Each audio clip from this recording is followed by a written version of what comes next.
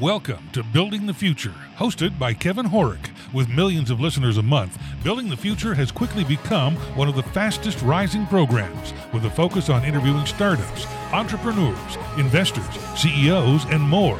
The radio and TV show airs in 15 markets across the globe, including Silicon Valley. For full showtimes, past episodes, or to sponsor the show, please visit buildingthefutureshow.com.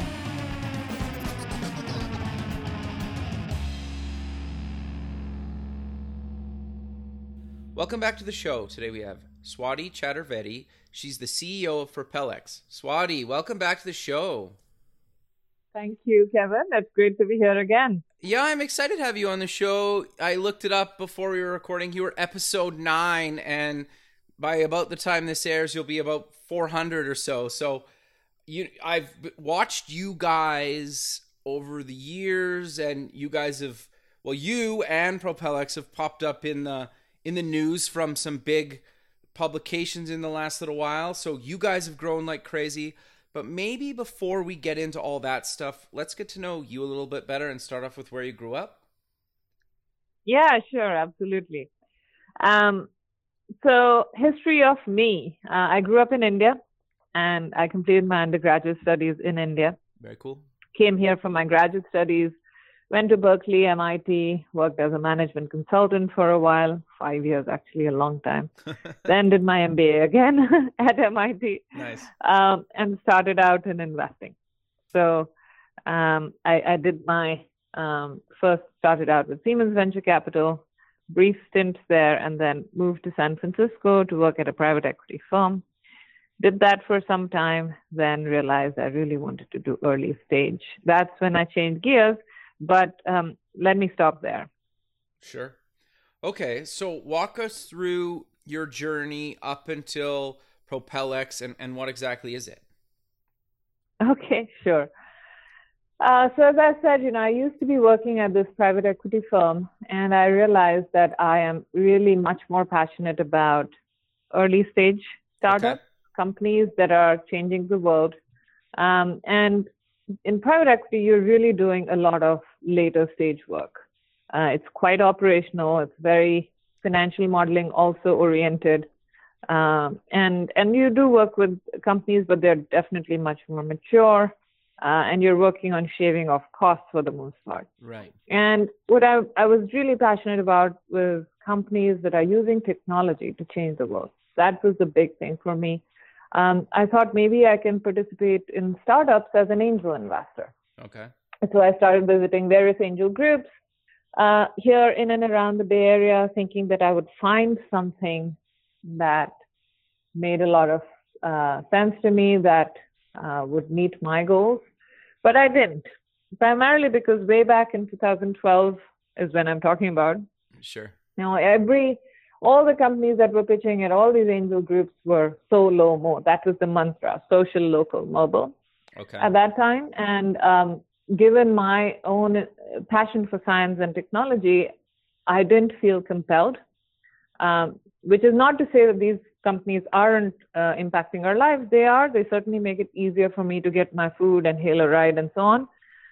But they aren't changing the world meaningfully in that they aren't solving the world's greatest challenges. They aren't helping cure cancer, for example. Sure. They aren't helping create abundant energy for everyone on this planet. They aren't helping create abundant food, and so on. So those are the big challenges, and certainly I think it's worthwhile to live to have an impact on these.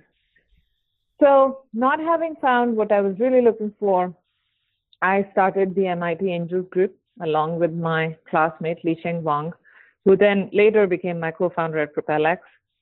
So we started the MIT Angels with a focus on deep technology startups. That was around the first time we started using, or anyone started using that term, deep technology startups. And we defined these companies as those that are founded either on a scientific breakthrough or significant engineering innovation. And we started this off initially looking at MIT-related deal flow, so companies that were started by MIT alumni, and then expanded from there. And we launched this angel group in 2013, and very quickly it became very successful. Surprisingly, Very cool, There though. were a lot of companies, from MIT, from Berkeley, from Stanford, that are developing new therapies, new diagnostic tools, new energy solutions that find it hard to raise funding. What we concluded in about a year was that these technology startups find it really hard to raise funding, especially in the earlier stages. Sure. Like before they have And so revenue, do you then, mean by early stages? Sorry to interrupt you. yes, certainly before they have revenue is for sure, but most of them don't even have proper products in hand, Okay. right? So, Or most of them will have a proof of concept of some sort, but it takes time to actually and money to develop the actual product. right. So, so it's hard. It's hard to raise funding because the time to revenue is so long. And so we started Propel X as a way to help these companies raise financing when these are the companies that meaningfully change the world. And by the way, they also use great returns. Look at Tesla, or look at Genentech or Illumina, companies that are founded on science and technology and change the world. Sure. So that's how we started Propel X. We launched our website in 2014, and hopefully that summarizes my journey to becoming an entrepreneur. No, I think that's really great. So how has Propel X stayed the same and evolved over the last few years? Sure. So I think we have stayed true to our mission. Okay. We started out as a platform to help raise financing for deep tech companies, and that is something that we still do. We're still focused on that. That's our branding. Our brand has been, I would say, recognized and established by many in the industry. We've appeared in all of the major media, whether it's CNBC or VentureBeat or whatever, Fortune or Wall Street Journal. So we were in the Wall Street Journal last year. Very cool. Congrats. And others. Yeah, so we've been recognized by major media, both national, local, regional, whatever. We've been on NPR. We've been recognized. We have a lot of support over the years. We realized that many of our startups actually came from the SBIR program. So the government actually funds early stage science-based companies through their proof of concept. So we found that most of our startups, in fact, are backed by these government programs. And so now, as we started doing more and more to help these startups, we ourselves received a lot of support, not financial, but certainly emotional, marketing, all that kind of thing. The goodwill of these government organizations, whether it's the Department of Energy, the National Science Foundation, National Institutes of Health. We develop deep relationships there, and we get now a lot of deal flow directly from these sources, which has been great. So we've stayed true to our mission, but yes, we have grown. We've grown in stature. We've grown in branding. We've closed 60 plus deals in these past few years. And so things have been on the up and up, which is great. But again, they've also been the same in that we've stayed true to our mission. I think the one thing that is quite different now is that we're doing later and later rounds. So initially we started out with a focus on seed funding only. But turns out these companies, as they mature, they come back to us for their Series A, Series B, Series C, even we've done. Right. So we're raising larger and larger rounds for these deep technology companies, and we've also seen some to their exits. We've had 5 exits so far. Wow, congrats! That's huge. And we are, we're keeping our fingers crossed for many more. Sure. So I want to dive a little bit deeper into how do you guys work with investors, and then let's get into the startup side. Sure. So how do we work with investors? Absolutely. So first thing that I should tell you is that is a little bit about our business model, Sure. right? So essentially we are this marketplace, this website where we display. So companies will apply to get listed. We screen these companies, curate them, and then the companies get published on Propel X, right? Sure. At the same time, there are investors worldwide. We have a lot of international investors. They register on Propel X. They give us some information. We make sure they're accredited. We make sure that they're suitable for high-risk investing. And then they become members of Propel. And then they can browse the companies, and if they see something they like, they can invest online. So that's the way that works, right? Sure. But the important thing is that as a marketplace, in any other industry, whether it be the Amazon marketplace, eBay, OpenTable, there are so many marketplaces. Every marketplace takes a cut of the transaction, right? Kickstarter. Right. So if you raise, for example, $10,000 on Kickstarter, Kickstarter will take 8% of it, $800. But if as a financial services company, you want to be a marketplace, turns out you have to be registered with the regulatory bodies. So there are certain bodies that regulate financial services. In our case, it's called FINRA. So that's the Financial Industry Regulatory Authority. Okay. So we are actually a member of FINRA, and as a result, we are authorized to take a cut of the transaction. If you're not a member of FINRA, you can't do that. So our business model is whatever the amount of funding is raised, we take a percentage of it, a success fee. Okay. So that's the way we work with investors, and actually that's the way we also work with startups. So investors sign up, and if they actually make an investment, they pay us 2% and the startup pays us 5%. Gotcha. If they're investing really small amounts, we need to put them into a syndicate. Syndicates are expensive. So then in that case, they pay us the 2% standard transaction fee, but they also pay a 10 percentage points of the carried interest. Got you. I can go deeper into this if you like. I know I'm going over this really quickly. No, I think that's good. The one thing I do want to dive a little bit deeper on is what's an accredited investor? I think some people know what that is, but others don't know what that is. Yeah, sure.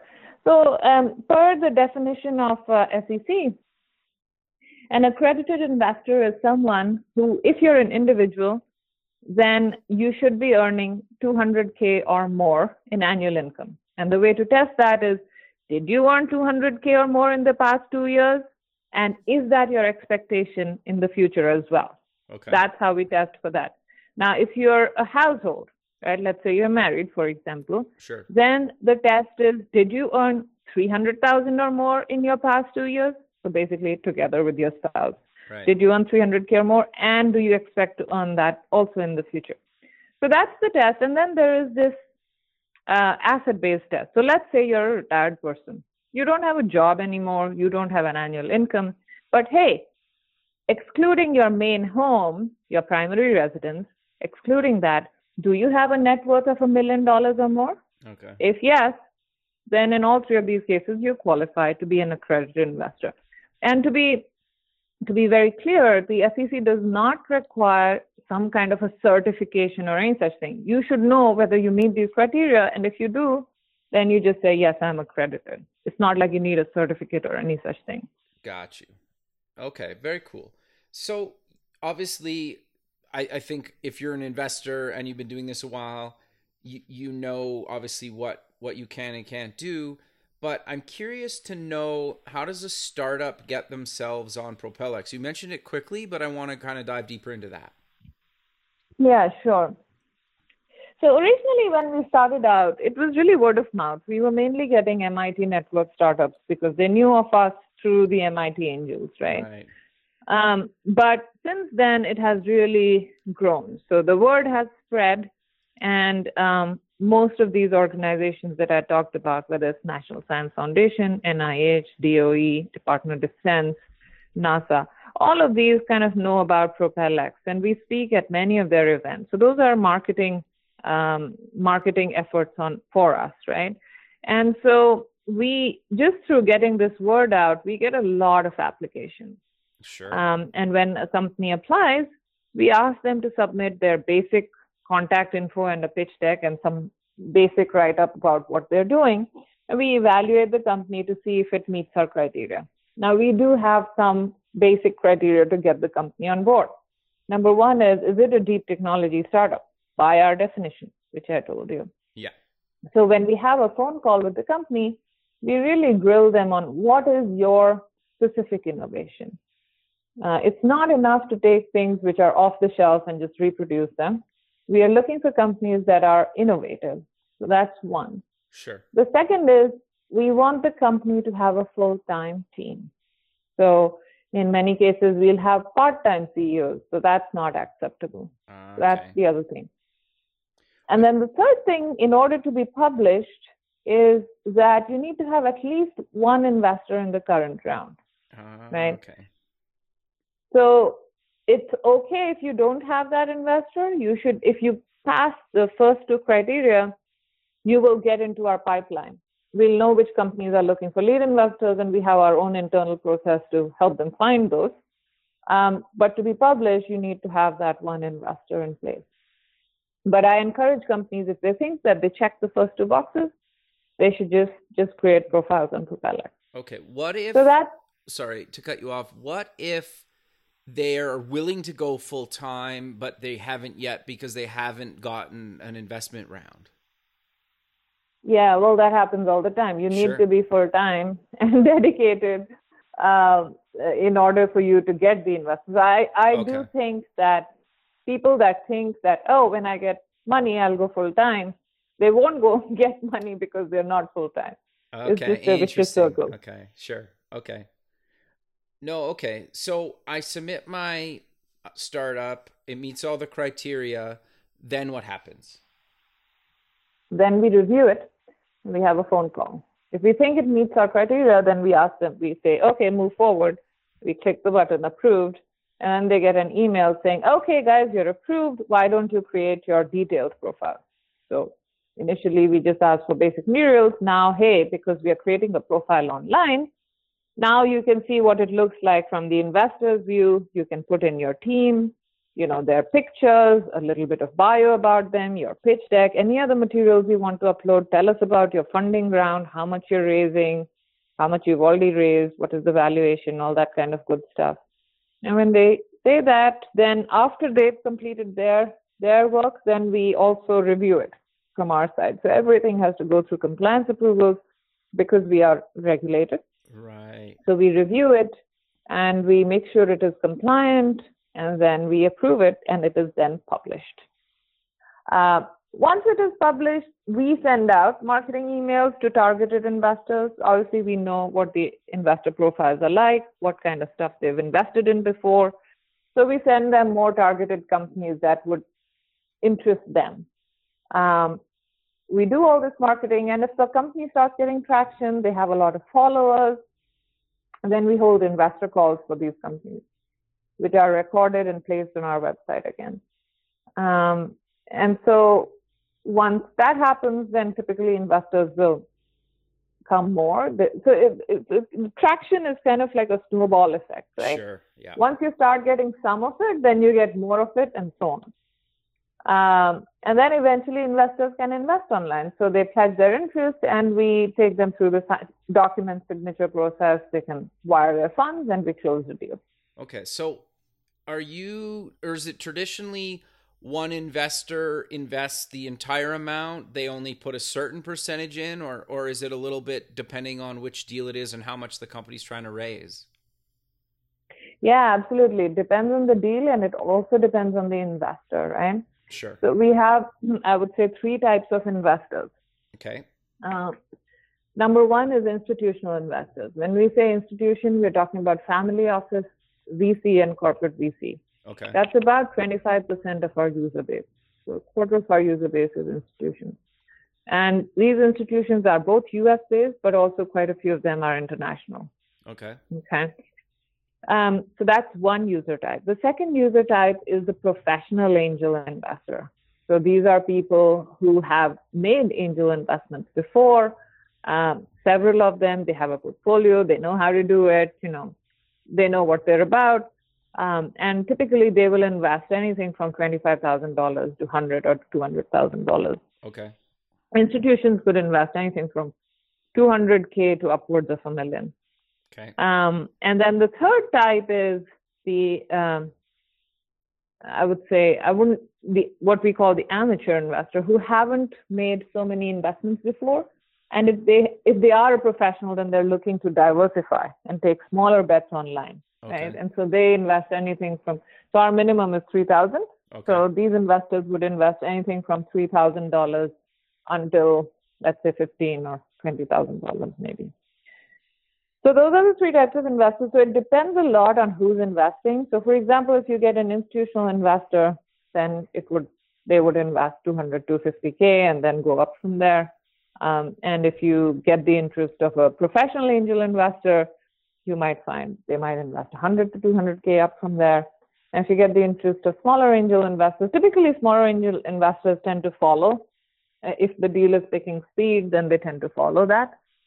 So usually it's good to have at least one or two anchor professional angel investors, and then other people can also join the deal. So that's the way that works. Okay. No, that makes a lot of sense. And so there's a startup gets investment. Walk us through, are the investors and you guys kind of hands-on or hands-off or a little bit of both, or how does that relationship kind of work? After the investment round is over? Yeah.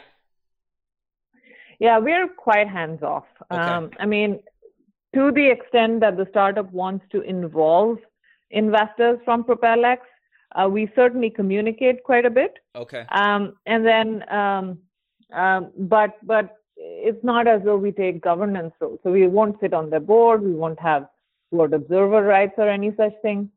But we do ask that the startup send us quarterly updates so we can update the investors, right? So we ask for bullet point updates as to, did you get new customers? Did you get revenues? Did you get a new team member? Did you have a scientific breakthrough? All that kind of thing. They can send it to us in bullet points. We do ask for that. We require that we get quarterly updates. But when it comes to actually involving investors, individual investors in specific kind of activities, we keep it pretty hands off. To the extent that a startup wants to involve an investor, they can do so. But it's pretty hands off. Okay. No, very cool. So you mentioned you've had a bunch of exits now. Walk us through how much involvement did you have in that, or not really much at all, but there's success stories for PropelX. Yeah, we didn't have any involvement in that, to be honest. We did reap the rewards. I think that was good for our investors in that they got multiples of their money back.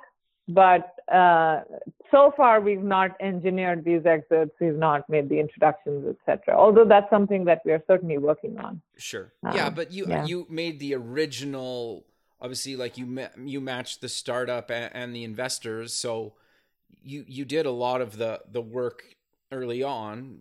So no, I think that's awesome. So yeah, absolutely. So I'm curious. You have this 4 experts section on the website. What exactly is that about, and how does it help? Yeah, absolutely. That's actually a very important part of PropelX, and it's one of our key differentiators. So the thing is, one of the things that we learned early on at MIT Angels is that companies based in science and technology are hard to evaluate. Primarily because people don't have the expertise to evaluate them. For example, if there is a new battery technology, right? Yep. The average individual, even people that are knowledgeable, may not be experts in chemistry. So does this specific chemistry work? Will it scale? Will it work at scale? Is there a supply chain to produce for the materials that go into the electrolyte or the electrodes or whatever? Where are there supply constraints? Are there price fluctuations? We don't know everything about that specific product. And the average investor, even though they may be an expert angel investor, they may not have expertise in that particular technology. Right. So typically what you do is you call your friends, and you'll have a friend who's a chemist, for example, or a battery technology expert, and ask them, hey, what do you think of this? That's how it works offline. But online, we wanted to replicate that, so we created our own network of experts. So at this point, there's 1,200 plus experts. There are some very famous people who are in our expert network and have shared their opinions on specific companies. So the way it works is experts just register. And when they register, they share keywords of what their expertise is. Similarly, when a startup registers, they share keywords of what their startup is about. We match those up and we find out who are the people that are experts. We'll come out with a list of experts for each company and we invite them to participate in Q&A. So there will be a panel of 3 to 5 experts that gives opinion on every company on PropelX. And they answer all kinds of questions. So investors can submit questions, but we also have a set of standard questions that we use, which are both quantitative and qualitative in nature. And so the experts will share their opinions. And the 3 to 5 experts may have divergent views on a specific topic, or they may have similar views on a specific topic. And that helps the investors just understand the company better, evaluate it better. Sure. No, that makes a lot of sense. Yeah. No, very cool. So I'm curious to talk about deal flow a little bit, because you guys are looking for these really big revolutionary ideas. Is it hard to find startups that meet your criteria, or how does that work? No, turns out that, like I said, the government actually invests quite a bit in such companies every year. In fact, the SBIR program in total invests about $2.5 billion every year in 5,000 small companies. Yeah. So it's the biggest seed fund of America. And that basically is a lot of deal flow for someone like us. Okay. Right? Sure. So we don't have any shortage of deal flow. We have more than we can handle. Okay. So and we have quite excellent deal flow because, hey, anything that receives a grant from the SBIR Foundation or from the SBIR program is actually pre-vetted, or it's vetted by experts. So they have their own criteria to invest, right? Right. So we know this company has gone through the ringer with the SBIR already. And here it is out on the other side. And now it's applying to PropelX. So we get excellent deal flow, high quality deal flow. And I would say that's one of our key differentiators. And we hear this over and over again by our users, that they keep coming back to PropelX because we have great deal flow. No, that's awesome. Well, and I guess from the investor side, it can take a lot of time and energy to find any deals, never mind these big world-changing ideas like you guys have on your site, right? Yes, absolutely. So yes, and that is the key problem that platforms like ours are solving. Right. Which is that the problem of access. Look, there's 12.5 million accredited investor households. Okay. Per an SEC report of several in the US alone. Okay. Right? Yeah. Per an SEC report of just a few years back, I think from 2015 or something. Okay. 12.5 million households. And yet if you look at how many active angel investors are there are different numbers. And I do believe that these numbers are underreported. So according to, there's a Center for Venture Research at University of New Hampshire that tends to report that there's angel investors about 250,000 in number. I mean, that's not even a small fraction of the percentage of accredited investor households, right? Right. So this market is really nascent. Very few people have access. And that access typically is limited to Silicon Valley and Boston area or New York, East Coast and West Coast. And people in the middle of America, where there's a lot of wealth, they have no access to startups at all. Right. So they are not diversified. They don't have, so if you think of portfolio allocation, right? Let's say you're a wealthy person, you're thinking of how should I use my money? Well, you put some into stocks, you put some into bonds, you put some into real estate, and then what? Sure. right? Then what?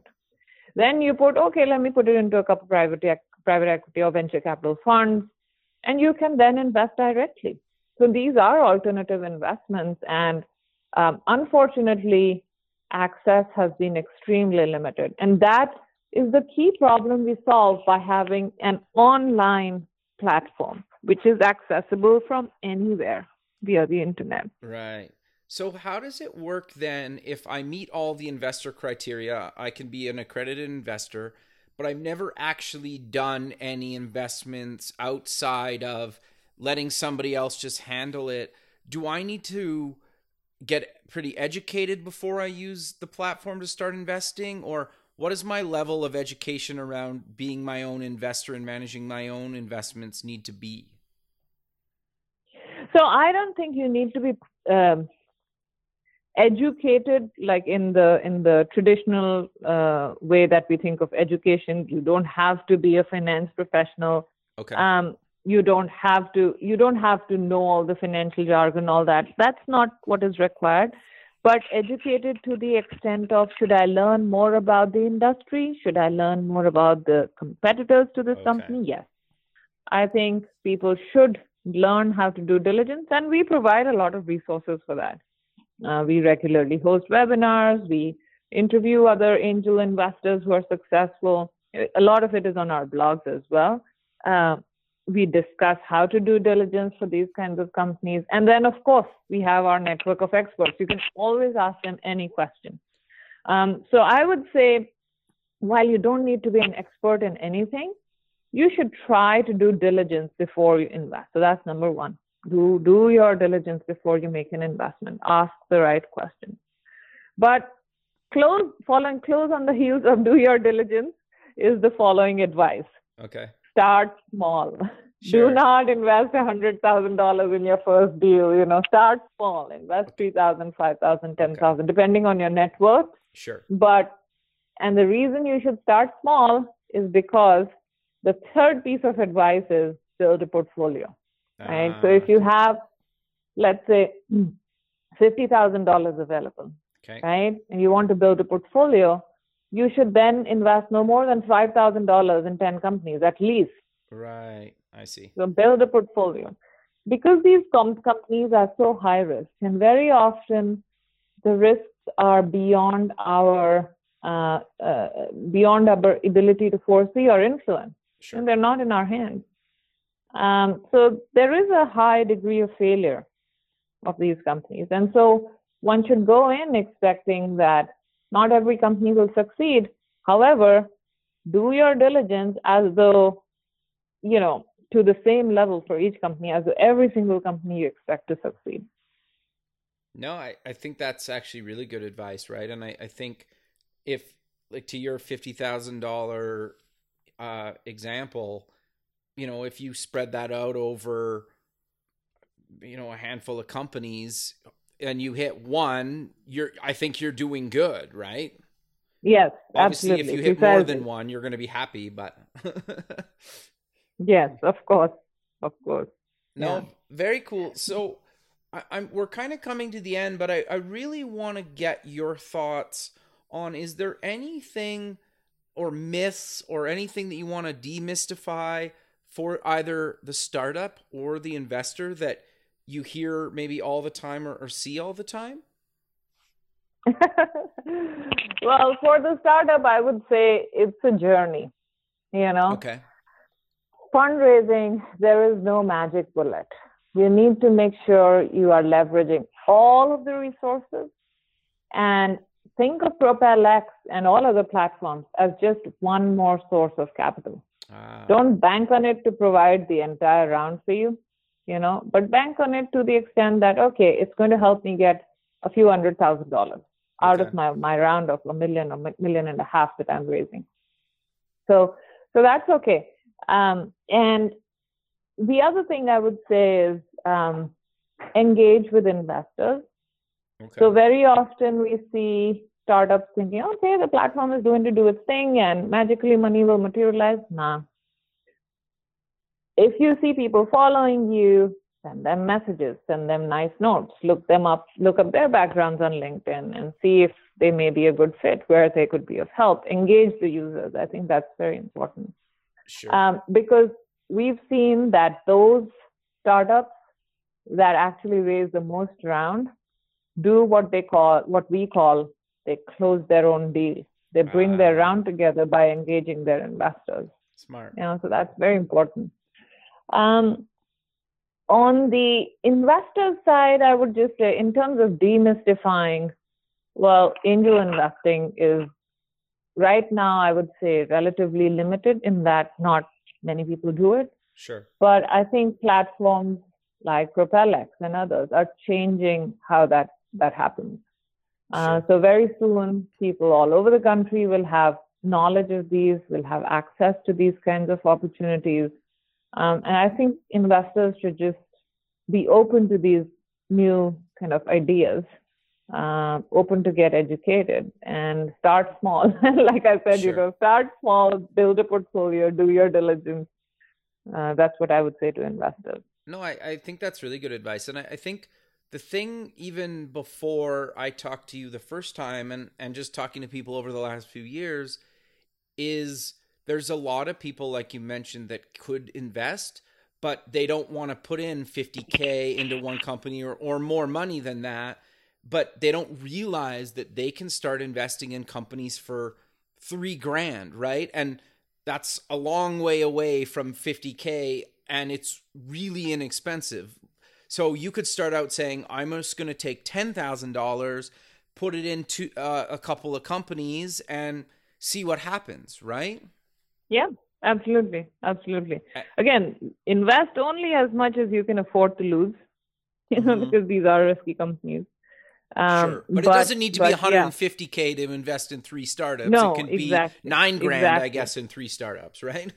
Yes, precisely. And that's how one should start, is small. Sure. $9,000 and 3 startups is a good way to start. Yeah, no, and I think that's really good advice. And that's why I wanted to reiterate that, because I think a lot of people don't think of it as being that inexpensive. Like if you have $200,000 or $300,000 a year you're making, $9,000 doesn't seem that daunting, right? Of money that you're willing to potentially lose, but $150,000 is a lot of money. Yeah, absolutely. Sure. And to put things in perspective, $9,000 would buy you 9 shares of Google, thereabouts. Yeah. Okay. No, fair enough. Interesting. Yeah, that is a really good way of putting it.